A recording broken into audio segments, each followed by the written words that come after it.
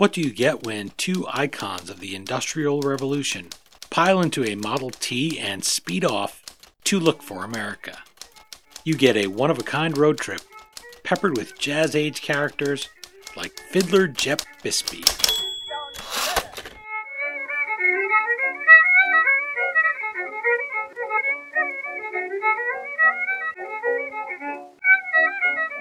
Hello, history lovers, and welcome. I'm your host, Dean Karayanis, and this is the History Author Show on iHeartRadio. In this episode, our time machine welcomes aboard titans of a rapidly paving America. We'll tour a young nation in a hurry, where a new breed, automobilists, are dumping horses for horsepower as fast as the Ford Motor Company can crank out vehicles. Gassing us up for this journey is Jeff Gwynne, author of The Vagabonds, the story of Henry Ford and Thomas Edison's 10-year road trip. Touring such vacation hotspots as the Everglades, Ford and Edison welcomed aboard an entourage that included naturalist John Burroughs and tire maker Harvey Firestone. But no matter how famous you are, then as now, time spent stuck in a car brought frayed nerves and zany mishaps, along with some literal bumps in the road. But there's no better way to get the cut of someone's jib, or to get to know them, than by taking these trips, by hitting the road and just finding where it takes you. Jeff Gwynne is an award-winning former investigative journalist and the best-selling author of numerous books. They include Go Down Together, the true untold story of Bonnie and Clyde, and The Last Gunfight, the real story of the shootout at the OK Corral. Find out more about our guest at his Simon & Schuster author page, or toss him a like at facebook.com/Jeff Gwynne Author. Okay, now that we've pulled on those driving gloves and taken our turn cranking the engine to life, let's join Jeff Gwynne and go riding along in our automobile with The Vagabonds. I'm joined via Skype by Jeff Gwynne, author of The Vagabonds, the story of Henry Ford and Thomas Edison's 10-year road trip. Thank you so much for making time to hit the open road with the History Author Show. Well, Dean, I'm really pleased to be here. Thank you for letting me be on your show.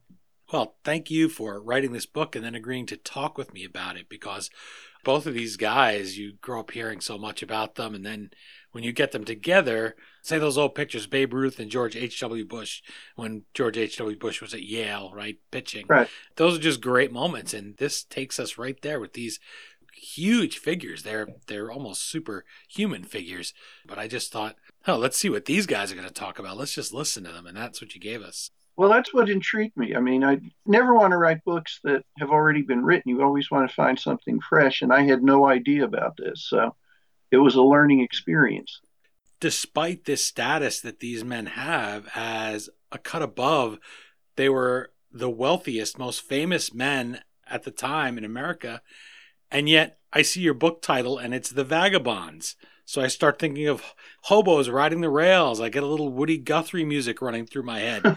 And it seems so incongruous with these two guys who were looked up to and were really driving forces in American history. They adopt that moniker for themselves. So let's start right there with the title. What did that name mean to Henry Ford and Thomas Edison when they applied it to their team up? Using the term the Vagabonds to describe themselves was kind of an inside joke. One of the things that's really important to remember, just in terms of the impact Ford and Edison could have culturally, beyond the cars, beyond the incandescent bulb, was that this was a period in America where there weren't that many famous people yet. You had radio still just barely becoming into existence, TV not even thought of. People had the newspapers basically, and that was it. Right up to Ford and Edison, If you look back at American celebrities, they're mostly politicians or military generals with a Mark Twain occasionally thrown in. But because of what Ford and Edison had contributed, I mean, we think of Ford, we talk about he made cars available to the common man, and forget he's also the one that introduced the $5 workday and the shorter work week. So people not only had time but money to get cars and then go places with them. Thomas Edison, not just the incandescent bulb, he invented the phonograph, music into the homes. They both meant so much. The two most famous men in America. And now what they're going to do is they're going to get some of their friends and get in cars and do this tremendous thing that people just hadn't even considered possible. We're going to drive around America. We're going to have vacations in the nice weather, and we're going to enjoy every minute. So they're having fun. I mean, there's nothing secretive here. They're not trying to play tricks on anybody. But at the same time, they're going out to publicize this whole idea. And they do it so well that when they start in 1914, there are maybe a few 100,000 cars in America, and very few of them are doing anything but taking people to work and back. By the time they finish, there are at least 10 million Americans 10 years later doing this whole auto camping thing, going on car trips. So through their celebrity, through these trips, they really were the ones who changed America into a car culture. It would have happened eventually, but they were the ones, as they had been previously with products and inventions, that actually stepped in and made it happen. So it's amazing. I love that they're having fun while they do this. They're not just going out there specifically to get people to drive or specifically just to have fun for themselves or to try or to advertise the cars. They have so many things working at once. And I think that that's a sign of a person that has a really genius level intellect, somebody who's really driven, successful in whatever field. This is something that I think transcends that. If you're a successful person, you're going to diversify yourself. You're not just going to do one thing at a time. You're going to accomplish multiple things. And they do that even around the campfire. They'll be talking about their latest ideas. Ford will always be bouncing things off Edison. It's really a almost father and son relationship there. And yet Ford has so few people he can talk to in that way and look up to and listen and respect because he is a smart guy, a successful guy, and he knows it. So he's not going to listen. You mentioned the thing about the work week and about the $5 day. Those aren't his ideas. He has to be led into those, pushed into him. He wants his ideas, and that's throughout the Vagabonds. He knows what he wants to do, and he doesn't listen so well to just everyday people. And he has a good track record that shows him that that's the way to be. But with Edison, they can go out and they can be on the same level on so many things, have so many interests. And I like that. I liked having this peek into their lives where you bring us into the car with them and we just get to listen to them talk as I guess we would if we were there and we were beside them on the actual trip with the Vagabonds. You know, they asked William F. Buckley once that if he could have dinner with Winston Churchill, what would he say to him? And he said, I would say, please speak continuously without interruption. And it's kind of that, you'd sit with these guys and you'd say, they have so much to say. I just want to listen to them. Well, see, that's one of the exciting things about this subject. And I would urge your listeners, if they like the book, it's not just something words printed on paper. Because Ford and Edison understood their celebrity, they knew how famous they were, the curiosity people had in what they thought, besides the things that they did. On these trips, they would bring along cameramen. There are films of them just sort of romping in the woods together, wood chopping contests, high kicking contests, having fun. They kept journals. Ford kept pocket notes. All these things still exist, from the absolutely fabulous Ford Museum in Dearborn to Thomas Edison Research Gardens in New Jersey. this isn't something that's just sort of a vague, shadowy memory. It's very real still. And the nature of the relationship between Ford and Edison was something I didn't understand until I started the research. They became the two most famous men in America. No one else besides the two of them could understand the pressure that each was under to keep producing new miracles. Their wives couldn't understand that. Their friends, no matter how famous, couldn't understand that. It was Ford and Edison, and they could communicate to each other in a way that was impossible for anybody else in the country. Yeah. When they met in 1896, Thomas Edison is already the most famous man in America. Henry Ford is simply a minor cog as an engineer in one of Edison's companies. Ford, at a banquet, manages to sort of force himself into the great man's presence, talks about some gas powered engines that he's trying to produce. Edison, who is always encouraging to the young, says, "Oh, young man, that's the thing, you keep at it." He just meant to be nice. Ford took it as sort of an order from his idol. And so, 14 years later, when suddenly Henry Ford has become just about as famous as Thomas Edison, a lot richer because he's a shrewder businessman, he sends off to Edison asking for an autographed picture. Edison has an assistant write back enclosing the picture and saying, "Mr. Edison would like to meet Mr. Ford at some point." To Ford, meeting Edison was a life-changing moment he'd never forget. To Edison, it'd just being nice to some faceless kid that he forgot in a minute.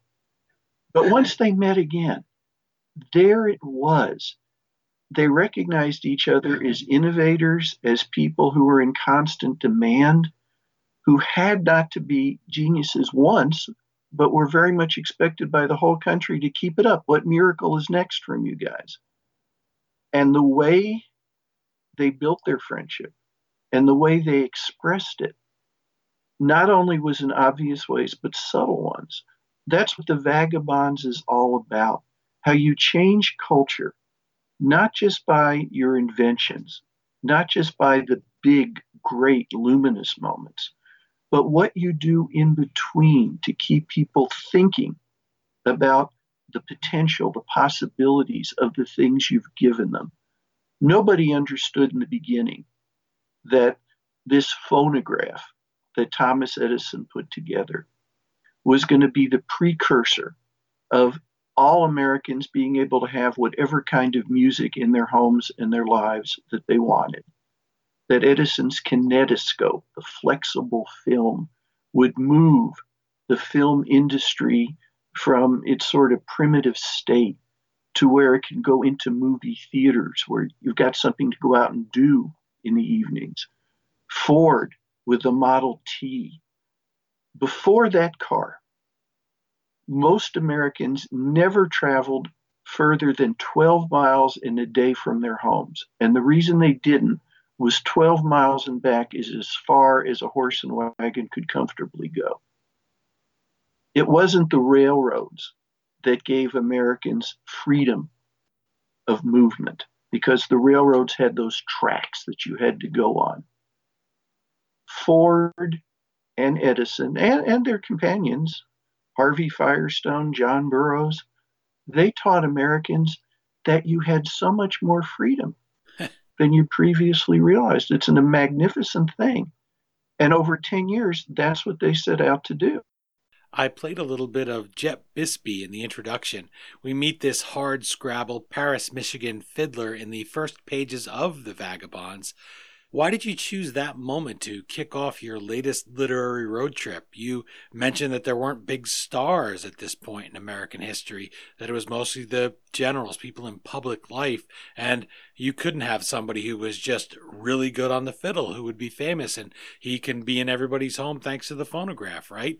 So what was it about his story? Where did you discover him in your research that made you say, let me put this guy in at the very beginning, and then a little bit of a spoiler alert, bring him back later and see how he's doing? What was it about Jeff? Well, the magic to me of the Vagabonds trips is they didn't go to the big cities.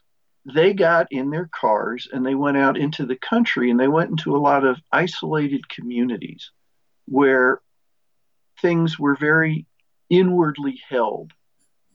And the people there, when they would see Ford and Edison, it was literally like having God appear before you, something that was almost unthinkable.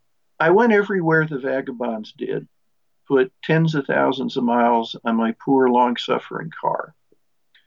And everywhere you would go, when you'd look up all the little county newspapers, the little town newspapers that came out in 1914, 15, 16, 17 about their trips, you would see the stories of how people would just think, my God, it's them.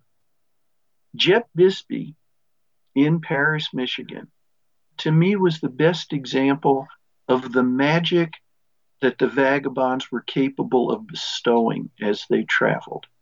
Jep was a world class fiddler. He made his own violins, but very few people knew about him. Right. He played barn dances, he played different civic events just in the area in which he lived. Locally, he was kind of a celebrity, Jep Bisbee. On the other hand, when Ford and Edison encountered him, he was listed in a local directory as a shoemaker because music just wasn't enough to make a living, no matter how good you were. Ford heard about Jep Bisbee from Edward Kingsford, a man who worked for Ford in one of his lumber businesses, who'd heard Jep play. Now, Ford and Edison both hated what modern music was becoming. They thought jazz was disgusting, too sensual, too carnal. Ford, in particular, loved old traditional American music, and he and his wife loved to dance waltzes and square dances. So when Ford heard there's this great country fiddler and they were going that way, suddenly in Paris, Michigan, this little tiny backwater town, it's a drizzly, sort of chilly day in the late summer. And suddenly, out of the mist come six magnificent cars driven by chauffeurs and limousines. And out pops Henry Ford. And the townspeople, all several hundred of them, just gather around with their jaws dropping. And Henry Ford wonders, anybody know where Jet Bisbee lives? Well, they run to show him. And now there's a knock on the Bisbee's door, and Mrs. Bisbee opens it, and there stands one of the most famous men in America. Can I come in? Can your husband play fiddle for me? Jep does what he's asked. Ford calls in the rest of the company, including Edison and Ford's wife, Clara, and Edison's wife, Mina. And as Jep Bisbee plays his fiddle in his parlor, the Fords begin to dance like experienced square dancers. And the people in the town are watching through the windows. And my God, it was just impossible to believe it was really happening. Before they left that day, Ford and Edison made Jep various promises. Ford said he was going to bring him a brand new Model T so that Jep could drive to his shows in high style. Edison told Jep, when we get back home, when I'm back home in Orange, New Jersey, I'm going to bring you and anyone else you want out by rail and in my recording studios. You are going to make records, and I'm going to introduce you to the media, and you're going to be famous, and everybody in the country is going to get to hear your music.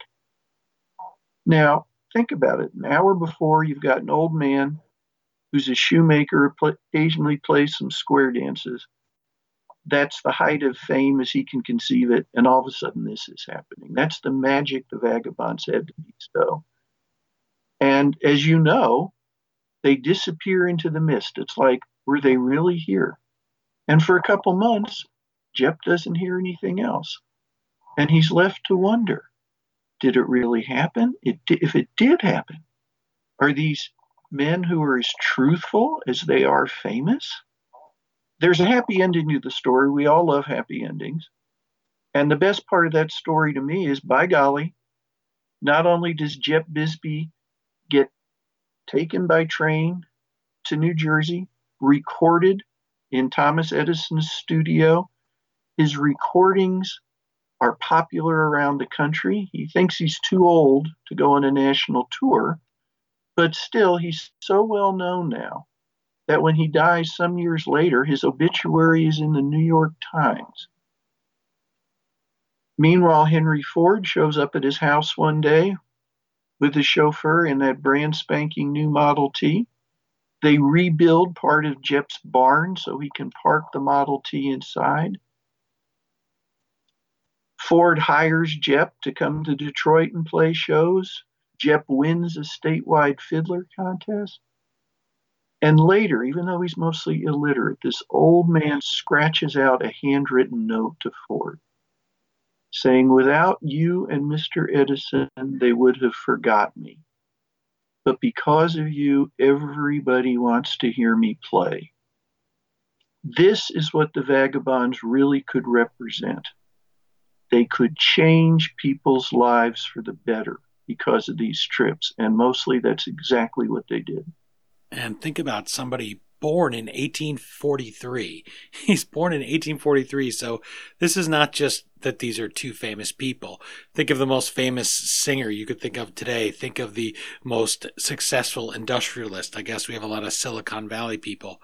Meeting them is one thing because we have a template in our head. Maybe we're thinking of Edison and Ford.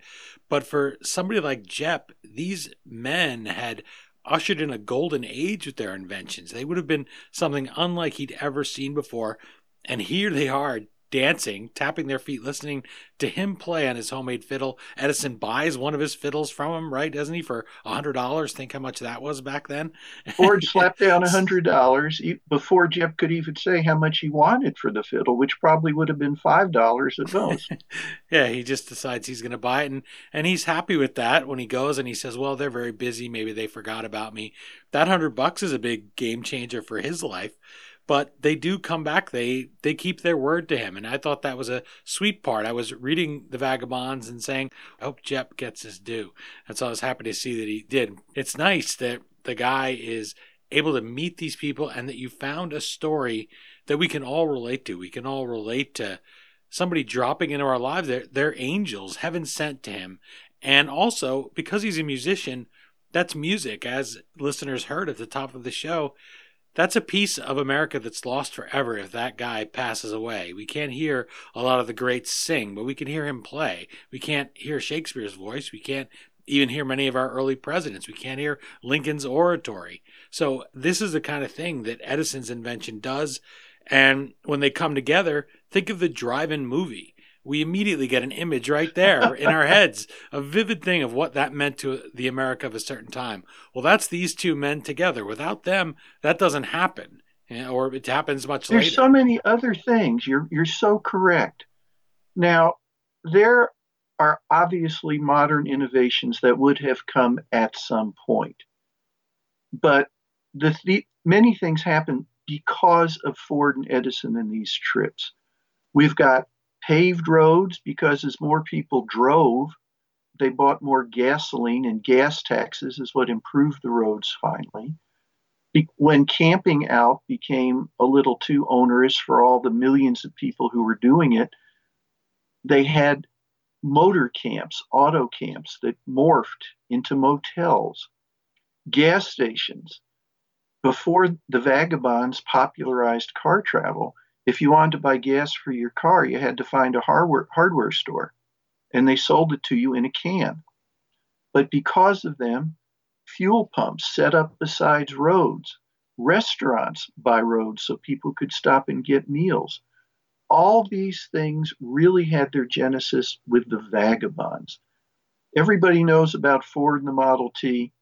Everybody knows about Edison and the incandescent bulb, but they don't realize when they pull off the road into a McDonald's, they probably have to thank the Vagabonds for part of that too. So much impacts us. You get that throughout the Vagabonds. And that led me to wonder, even though this history is all around us all the time, every roadside stand, you can trace back to this idea, every roadside attraction, the world's largest ball of twine south of the border there at the border of North Carolina and South Carolina. All of these things, it changes the culture, as you put it, and it makes a whole world of its own. It's something that they throw these rocks in the water, and then the ripples are just everywhere. And yet, I had no idea of this story. Perhaps you heard of it before, and that's what I wanted to ask you, where the genesis came from, because your previous books cover such a wide range of subjects. You have Bonnie and Clyde, the Old West, Charles Manson. In fact, here it says right on the cover of my dog-eared copy of The Vagabonds, best-selling author of Manson. And now we're back in the 20s with them, in the very early 20s. How did this real-life buddy film, or crossover comic, as I like to think of it, you see two of your heroes together for the first time, and it's really a fun thing. You say, what are these guys going to do? What hijinks are they going to get up to? How did they catch your eye for the first time? And as an author, you said, hey, there's a book in this, and it becomes The Vagabonds. All of my books really are about eras in American history.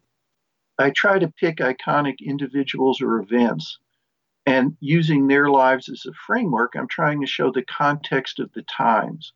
I'm not just trying to say what happened and how things happened, but why. Because history is never a coincidence. It's not luck. Everything's woven together. There's no history in a vacuum. When I wrote about Manson, I really wanted to write about the late 60s in America. The last gunfight, the shootout at the OK Corral, which wasn't a shootout really and didn't happen in the OK Corral. I wanted to write about the settling of the American frontier. In writing these books of mine, I always drive everywhere that the people I'm writing about went. I don't fly out places. I want to drive. I really want to see the land. So that meant I was driving a lot, and I was enjoying a lot of amenities, and I found myself wondering about motels and gas stations. Where do all these things come from? And you start to look back at history, and then all of a sudden you see there's kind of a common thread. And some of these threads led back to men I'd heard of, certainly read some books about: Ford, Edison, John Burroughs, one of the famous naturalists in American history, Harvey Firestone, whom all of us of a certain age remember from the Firestone tire jingle on TV. And it was just astonishing. There's nothing better than writing a book where you are surprised and thrilled as you go through the research and you begin to see how things link up together. My theory is that if I get excited, if I have fun researching and writing a book, maybe I can share that sense with the reader. I had no idea how America became a car culture. And so I thought, okay, I'm going to write that book, not about the cars themselves, the mechanics of them, and so forth, but what there was that convinced America, we're going to change, we're going to do this now, and everybody is going to sort of jump in at once. And having written that, working on writing that book, then of course I found other things, surprising parallels to today politically, historically. So much is woven into their story. Yet it's a nice fast read, which I liked. I'm looking at the book as you're talking about how much is packed into it, and I almost want to pick up my copy and shake it and say, wait a minute, all that can't possibly be in here, all these stories. But it really is. You touch on all of those things. Ford has a political career, that's all in there, and it's a full 10 years just of the road trips. So that's all tight writing, all weaved in there, and feels like a road trip. When you get home from a road trip, you start talking about all the things that happened and where you stayed and the things you saw. Of course, they have the benefit of reporters following them, and whenever they roll into town, somebody's going to do a story or 10 on them and try to get interviews, and never mind speaking to people like Jep Bisbee, who just had them in their house and asking them, what did it feel like? And back then, a big thing to do was you'd say, I shook the hand that shook the hand of the famous person. So I'm sure that they were pumping the flesh there with Jep Bisbee to want to shake the hand that shook the hand of Edison and Ford. There was a lot of material, I imagine, for you to dig through. How did you go through that? I always like to get an idea of how an author goes about the research end of it. And here, these guys are just huge. There's so much copy, so much ink spilled and dedicated to them in their careers. Not to mention the museums. They each have their own museum. There's no fat in there. If we were talking about the suspension of a car, you'd feel like you were right on the road. There's no cushion, right? And that's not enjoyable, but reading the book is. How did you get that? There's a couple aspects to it. The first is going everywhere yourself. And if we start just with really the first trip in the book, which was a disastrous trip into the Everglades, it isn't enough just to say, well, okay, I'm going to drive in the vicinity. My photographer and I went to Fort Myers, Florida. That was where Ford, later Edison first, had winter estates. And through the local historical society, we found an old plat map from 1914, which showed where the first primitive roads had been cut into the Everglades. And we rented a car, four-wheel drive, and we found that little cut road they used that's mostly overgrown now, and we went in that way. Wow. And just like they did, we sort of got stranded, and there were alligators and snakes, and it got a little unpleasant, but it helps you understand, and you can write and describe that and bring the reader right there. The second thing is, Lord, please, anybody who reads this book and enjoys it, go to the Ford Museum in Dearborn. Go to the Edison Historic Gardens in New Jersey. They will open up for you their archives. You can hold in your hand the notes these guys wrote back and forth to each other about the trips. It's real, actual history you can touch. And then finally, and this is something that gets overlooked a lot, remember that I said the vagabonds didn't go to the big cities. They went out into the country, into the small communities, where it was just an amazing thing to see such famous people. And today, all through America, in every little small town, every isolated county, there exist little historical societies who have saved all the clippings, who have all the oral histories of what great grandma thought when she saw the vagabonds pull into town. And they will share these things. These are views of real live history that aren't available anywhere else. And the small historical societies get overlooked or people make fun of them. In this book, they've been critical. Everything you're going to read in the book, in some sense or another, comes from a first-hand account.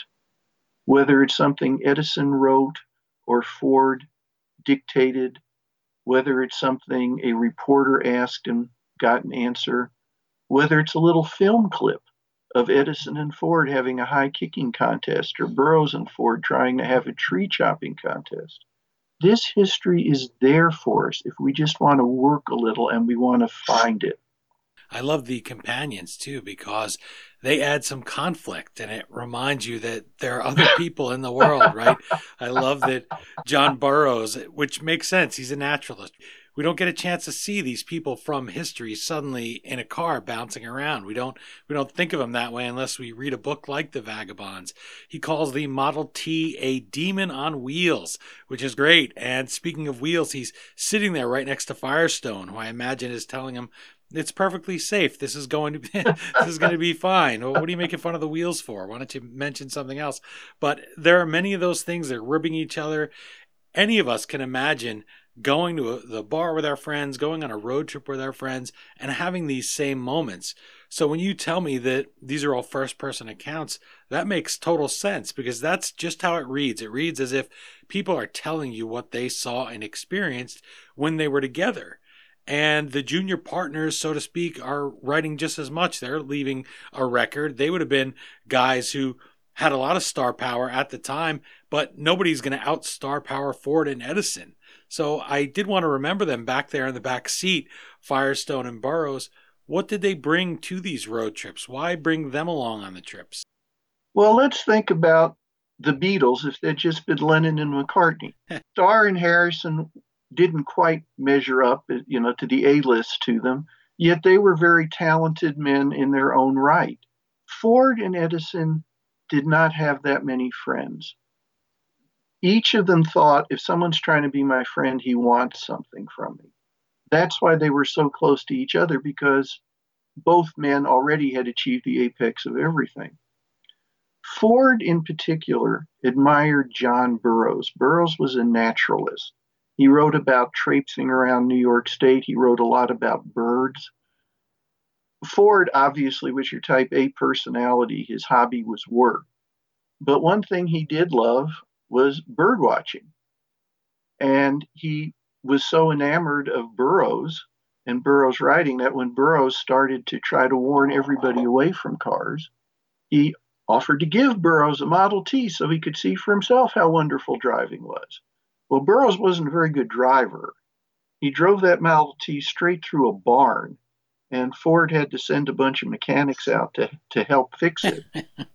But he could go on these trips.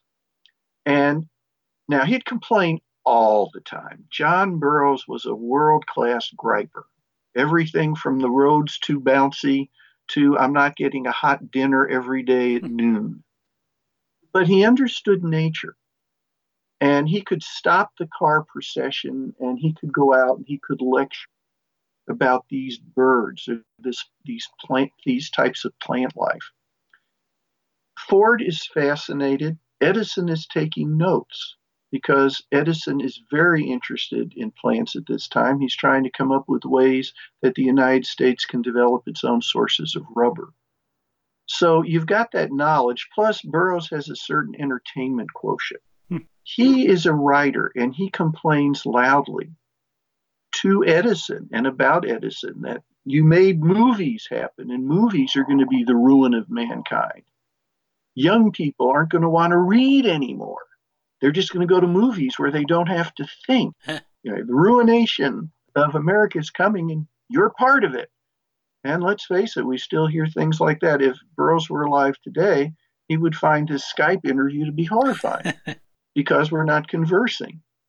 But he had this knowledge of nature that just made a difference. It resonated with Ford and Edison. As far as Harvey Firestone, Firestone is in himself a great and prominent man.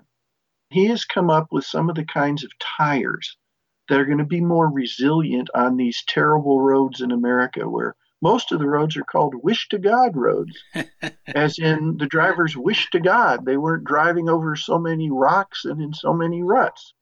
He's one of Ford's biggest suppliers. He's earned Ford's respect because he delivers a top quality product for a reasonable price. I really admire Firestone in this story because he was entitled to his own ego. He didn't have to sort of be factotum to Ford and Edison and take a lot of verbal abuse from Burroughs, but he sublimated his own desires because he felt these were men who were greater than he was, and it was an honor to assist them. And quite frankly, when they're out there, they're a great advertisement for Ford Model Ts, for Edison phonographs and light bulbs. And let's face it, those are Firestone tires on the cars. So it's good PR as well. You said that about wish to God roads, and I was looking at the tires here on the picture on the cover of the Vagabonds, and I was thinking that back in the days, my dad worked for Ford for a while, and they would call them Maypop tires. If your tires were really, really bare or really cheap, they'd say, well, they may pop. So they'd call them Maypop tires. And that's what it made me think of there. You mentioned rubber. People probably don't think of where we get rubber from, but here we go. That's one of the things that they're trying to do is find a replacement for rubber. So there's so many things that are at play there. The tires, now it's the Michelin motto, so much is riding on your tires. But without the tires, the car is useless. So how amazing to get them all together, and that Burroughs and Firestone are willing to literally at times take a back seat and just be happy to be together. You mentioned Burroughs griping, and I chuckled to myself. I said, Well, every road trip needs that, right? Every road trip needs somebody to complain. Not so much fun when you're on the trip, but when you want to hear that story after, that adds so much to it, because that's the person that in the old slapstick comedies of the early years of the movies that Edison helped bring us, that's the person that's always so funny to watch them be frustrated because they fall into a pond or a bird flies out or something, right? And gets them. Like, those guys are so interesting. It adds that to the whole story. Well, it's a very human story. I hope we get a sense of each individual. It was a conversion of people and time where things could happen, where great events were possible, great strides, great changes were made. And if we look at this history is really cyclical. The things that happened before seem to happen over and over again. During this period with the vagabonds, American culture is going to change forever. And on the coast, particularly the Northeast coast and out on the West coast, on the Pacific coast, everyone's moving forward. There's embrace of change. There's talk about how we've got to move on. We've got to become better. Middle America is fearful. We're losing our way of life. They're trying to take our beliefs and they're making fun of them. And there was great antagonism in America, Middle America versus the so-called elite coasts. And one of the reasons that Edison and Ford were celebrities above all else was that in the media, mainstream media, Ford was mocked a lot. He said a lot of things that set him up for ridicule, and by God, the media followed through and did it. And even Edison came in for his share of criticism. But in Middle America, they're the people who put light in those farmhouses. They're the people who actually gave you a Model T so you could go see Grandma and Grandpa in the afternoons on Sundays, where you hadn't been able to do that before. So they were beloved in a special way in the heartland of America, and they were critical to the cultural change going on in the coasts. If we look at America today, we've got the same sort of heartland versus the coast thing going on. Ford was considered a likely candidate for president because he promised he was going to go throw a wrench in it. We're not going to have any more of this layered, larded incompetence in Washington. You know, a businessman can go in and straighten everything out. Ford got a lot of his appeal in the Midwest by making terrible anti-Semitic comments, appealing to certain prejudices in people who supported him politically. These things resonate in history. They happen. We think they're isolated, and then they happen again. So if you read The Vagabonds, you'd probably say, wait a minute, a lot of these things are still going on today. And it's true. You're enjoying my ride with Jeff Gwynne about his latest book, The Vagabonds, the story of Henry Ford and Thomas Edison's 10-year road trip. You can find more about our guest at his Simon & Schuster author page, or toss him a like at facebook.com/Jeff Gwynne author. Thomas Cobb, author of Crazy Heart and Darkness, the Color of Snow, writes of your book, quote, "Meticulously researched and gracefully written, The Vagabond shows us the architects of the 20th century in a new and fascinating light." And he calls it a great read, which I have to definitely agree with. I really enjoyed it. In fact, it was months before recording this that I read it, so I just couldn't wait. And you can see I'm still passionate about the story. You can hear it in my voice, I hope. But behind every great man, as they say, are great women. So this is the case here. I want to remember the ladies. I want to welcome them into the car with us, because I imagine that when the wives hear that their husbands are going to go on these trips, they're going to drive through the Everglades. I'll just speak for myself and my wife. She always says her idea of roughing it is the Holiday Inn. So I'm not getting her out there into the Everglades where there's no roads to drive through that, the mosquitoes, just forget it. She's not getting in that car with me as much as she loves me. So that adds yet another layer to this. It's almost as if this is a novel. Of course it's not. It's all nonfiction. You have some things in there from Mina Edison's journal. It's yet another resource. So Give us a word for the ladies, as Abigail Adams might have said. Don't forget the ladies, right? She told her husband John when he was drafting the laws of the nation. So what were they doing? How did they deal with this trip their husbands went on? And were they game for the trip? In the beginning, the wives, Mina Edison and Clara Ford, saw the trips as something that might be a lovely adventure. And the first one in 1914, the menfolk thought to begin with that they were just going to go into the Everglades. Mina Edison thought otherwise. She was much younger than her husband Thomas. She was his second wife. The first one died tragically. But Mina refused to be called housewife. She said she was a home executive, that everything women did was just as important as what men did. And by golly, if they were going into the Everglades with Mr. Burroughs, the ladies had the right to learn all about nature from him just as much as men folk. And she and Clara Ford were coming. Clara Ford was, I don't think so. She was petrified of snakes. Oh, boy. Mina promised it's going to be fun. It wasn't.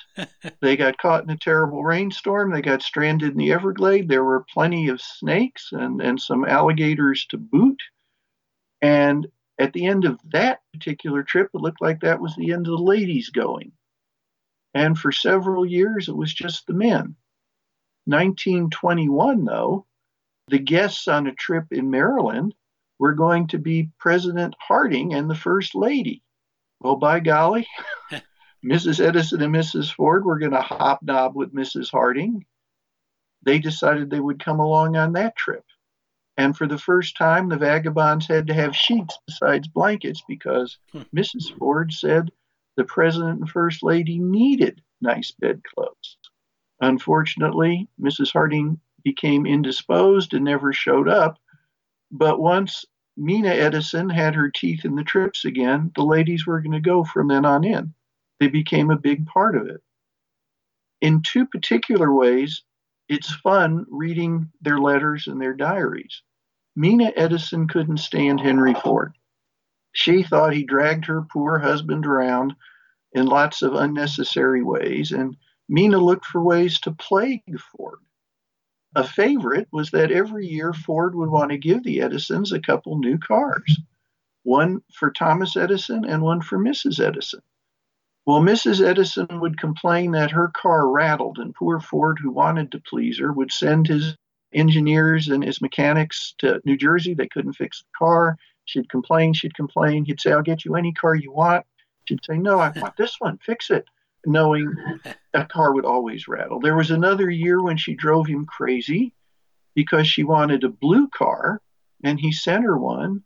And then she kept his paint people busy for months trying to find the exact shade of blue that she knew she wanted, but couldn't quite describe. She liked making Ford uncomfortable. Clara Ford, on the other hand, lived to try to support her husband. The only time she didn't was when he decided he would run for president of the United States. And she fiercely opposed that. It was the only time she ever told him no, that she wouldn't go along with something. If it hadn't been for her, I think Henry Ford would have run for president openly, and I think eventually he would have been elected. And we have no idea what kind of chaos might have ensued because Ford had no idea how to govern beyond the fact he was going to be president and he was going to tear the whole thing apart. The ladies were good friends, Mina and Clara, and Mina wrote to her son that the only reason Henry Ford wasn't going to run for president is because Mrs. Ford wouldn't let him. And then Mina added, she understands his shortcomings better than he does. So the ladies are critical. Sometimes they add a sort of comedic flair when they're getting drenched in the Everglades, but sometimes they're right there in the middle of things, and they too are changing American history. The Great War hits America during the period of the Vagabonds, and Ford tries his best to oppose it. He's really flat out against it. He's really loud about his opposition, tells anyone who will listen. He corners people in the military and starts telling them how this is ridiculous. It's just the bankers, the rich people trying to make money off the war. We shouldn't be in it at all. Leave Germany alone. Let's stay out of it. How did those real life events and unpopular opinions, such as launching a peace ship to fight involvement, all of Ford's efforts, this is in the run up to the war. He's not opposing the war when we're actually fighting it, far from it. But how does that test the Vagabonds' friendship? Because I could see that really splitting people apart if they didn't have that fundamental bond. It could have split Ford and Edison apart. Edison was a believer before the U.S. entry into the war for preparedness. Let's get the Army ready. Let's be ready if we have to get into this to be able to go in and win. Ford was absolutely anti-war. And even though they were such close friends, occasionally that they sniped at each other through the press, they never ever would disagree in person. If one had an opinion he wanted to pass to the other on a personal matter, they would have their secretaries pass messages. That saved them both the potential embarrassment of disagreeing so strongly one-on-one that they couldn't be friends anymore, that the friendship would be weakened. Edison thought the peace ship was a terrible idea. When Ford asked him to go, the idea being that some of the best minds in America would get aboard a ship and they would travel to Europe and through a series of lectures and discussions would convince the warring European powers to set aside their weapons. Edison knew that was never going to work. He had to tell Ford no, he would not go. Later, when Ford got involved in a war with the mainstream media and ended up suing the Chicago Tribune for $1 million for labeling him an anarchist, Edison had his secretary write to Ford's secretary saying, Mr. Edison hopes with the war over, Mr. Ford will simply forget this thing. But he'd never say it directly. They loved each other so much, and love is a good word for it. I mean, they felt this attachment to each other that they literally couldn't for anyone else because their lives were so different from anyone else's. They would support each other in time of personal trouble. When Edison's factories in New Jersey burned down, Ford showed up and just said, you'll need some money. Let me know if you need more, and handed him a check for $750,000, which in 1914 was even more than it is today. The war could have split them up. The fact that it did not tells how much regard they had to each other. If you're really friends with someone, you have to allow them to have their own beliefs, even if they differ from yours. And they did that.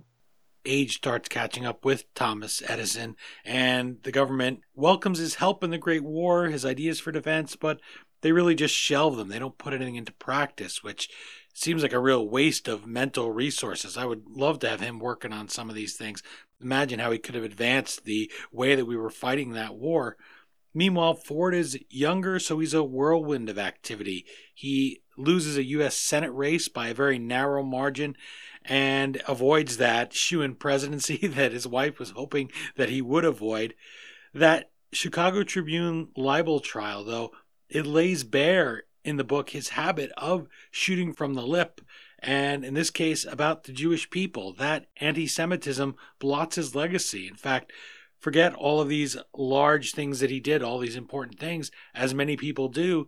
The only thing that they'll boil it down to is they know that he was anti-Semitic, that he expressed these views. Of course, he expressed all of his views on whatever it was very loudly and very strongly. He wasn't a guy who was shuffling one foot and saying, well, gee, I don't know about the war, or whatever it was. He seems to have stated everything like a punch in the face, very forcefully.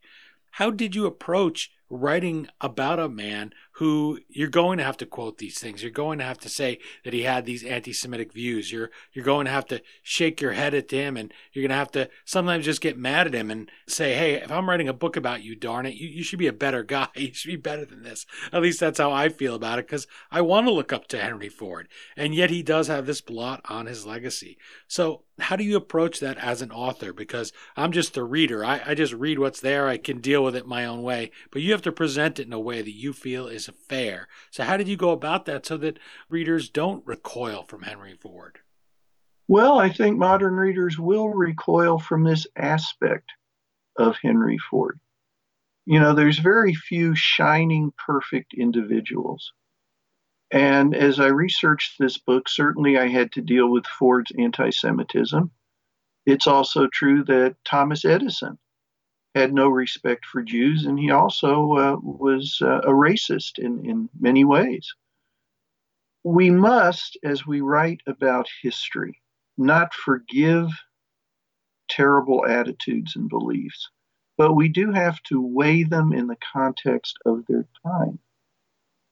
In 19 teens America, it was very much a society dominated by white male Protestants. You can make the argument America still is. It's a time when even Catholics are considered kind of exotic and a little suspicious in lots of areas in the country. Ford was an unabashed anti-Semite. He was.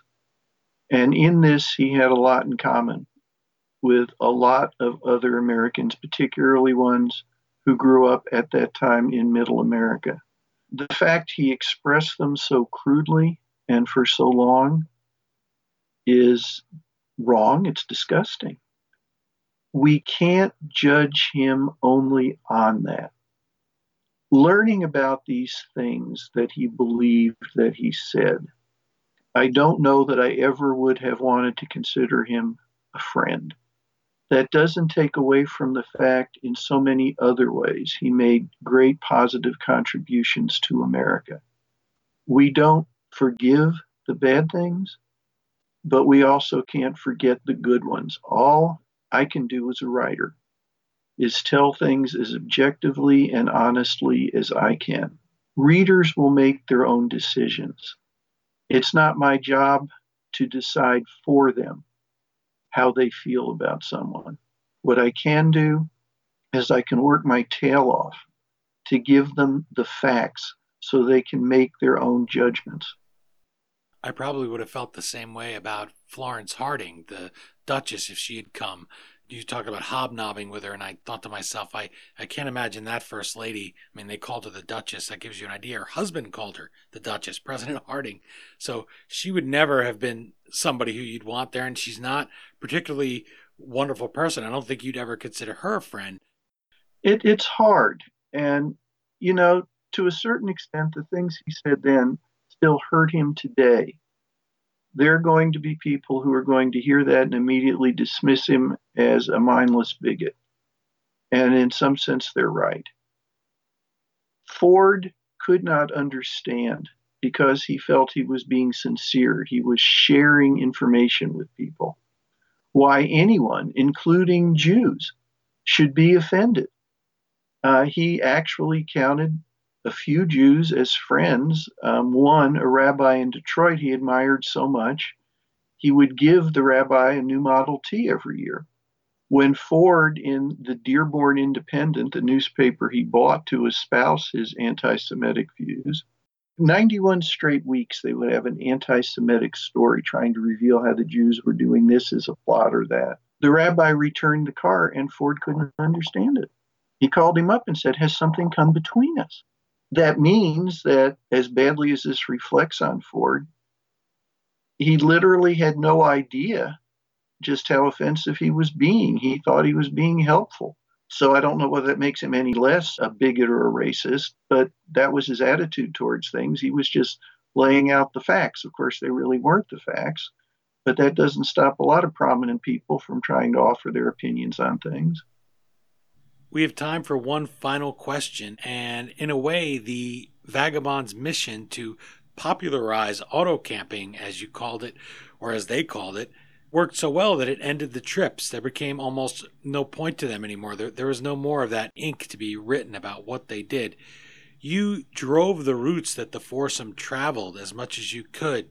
If people are listening to our conversation now, if they're going to pick up the Vagabonds, maybe on their way flying somewhere, read it on the plane, and then when they get in that rental car on their way to drive to Grandma's house or wherever they're going, What is it that they owe? What debt to this decade of jaunts by Ford, Edison, Firestone, and Burroughs? What we owe in modern America to the vagabonds is the fact that we feel we have the freedom to get in our cars and go wherever we want to go. That freedom was not felt more than a couple generations ago. Because of Ford and Edison, that gift, the gift of freedom, the gift of movement as we wished, became part of our heritage. And that will never change. Well, Jeff Gwynne, author of The Vagabonds, thank you so much for welcoming us into your Model T for this one-of-a-kind roll through the earliest days of motor hotels, rest stops, parkways, and of course, with all respect to Mr. Firestone, flat tires. Certainly going to get some of those on a long road trip. I wish you the best of luck with the book. I hope readers will pick it up to appreciate the ride in a whole new way the next time they get their motor running and head out on the highway, because this book really will change the way you look at everything along that route. This has been a lot of fun. Thank you for the opportunity to have this conversation. Well, thank you. I really did enjoy the book. I loved it, in fact. Well, that means a lot to me. I sure hope your audience enjoys hearing about it. And thank you again. This is an opportunity. I realize that.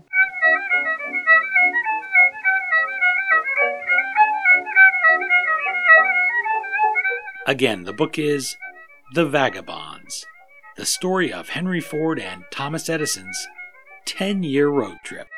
You can find the Amazon link to purchase your copy at historyauthor.com. By buying the book through historyauthor.com, you help us keep the flux capacitor on our time machine humming like usual. It's the next best thing to chipping in for gas money.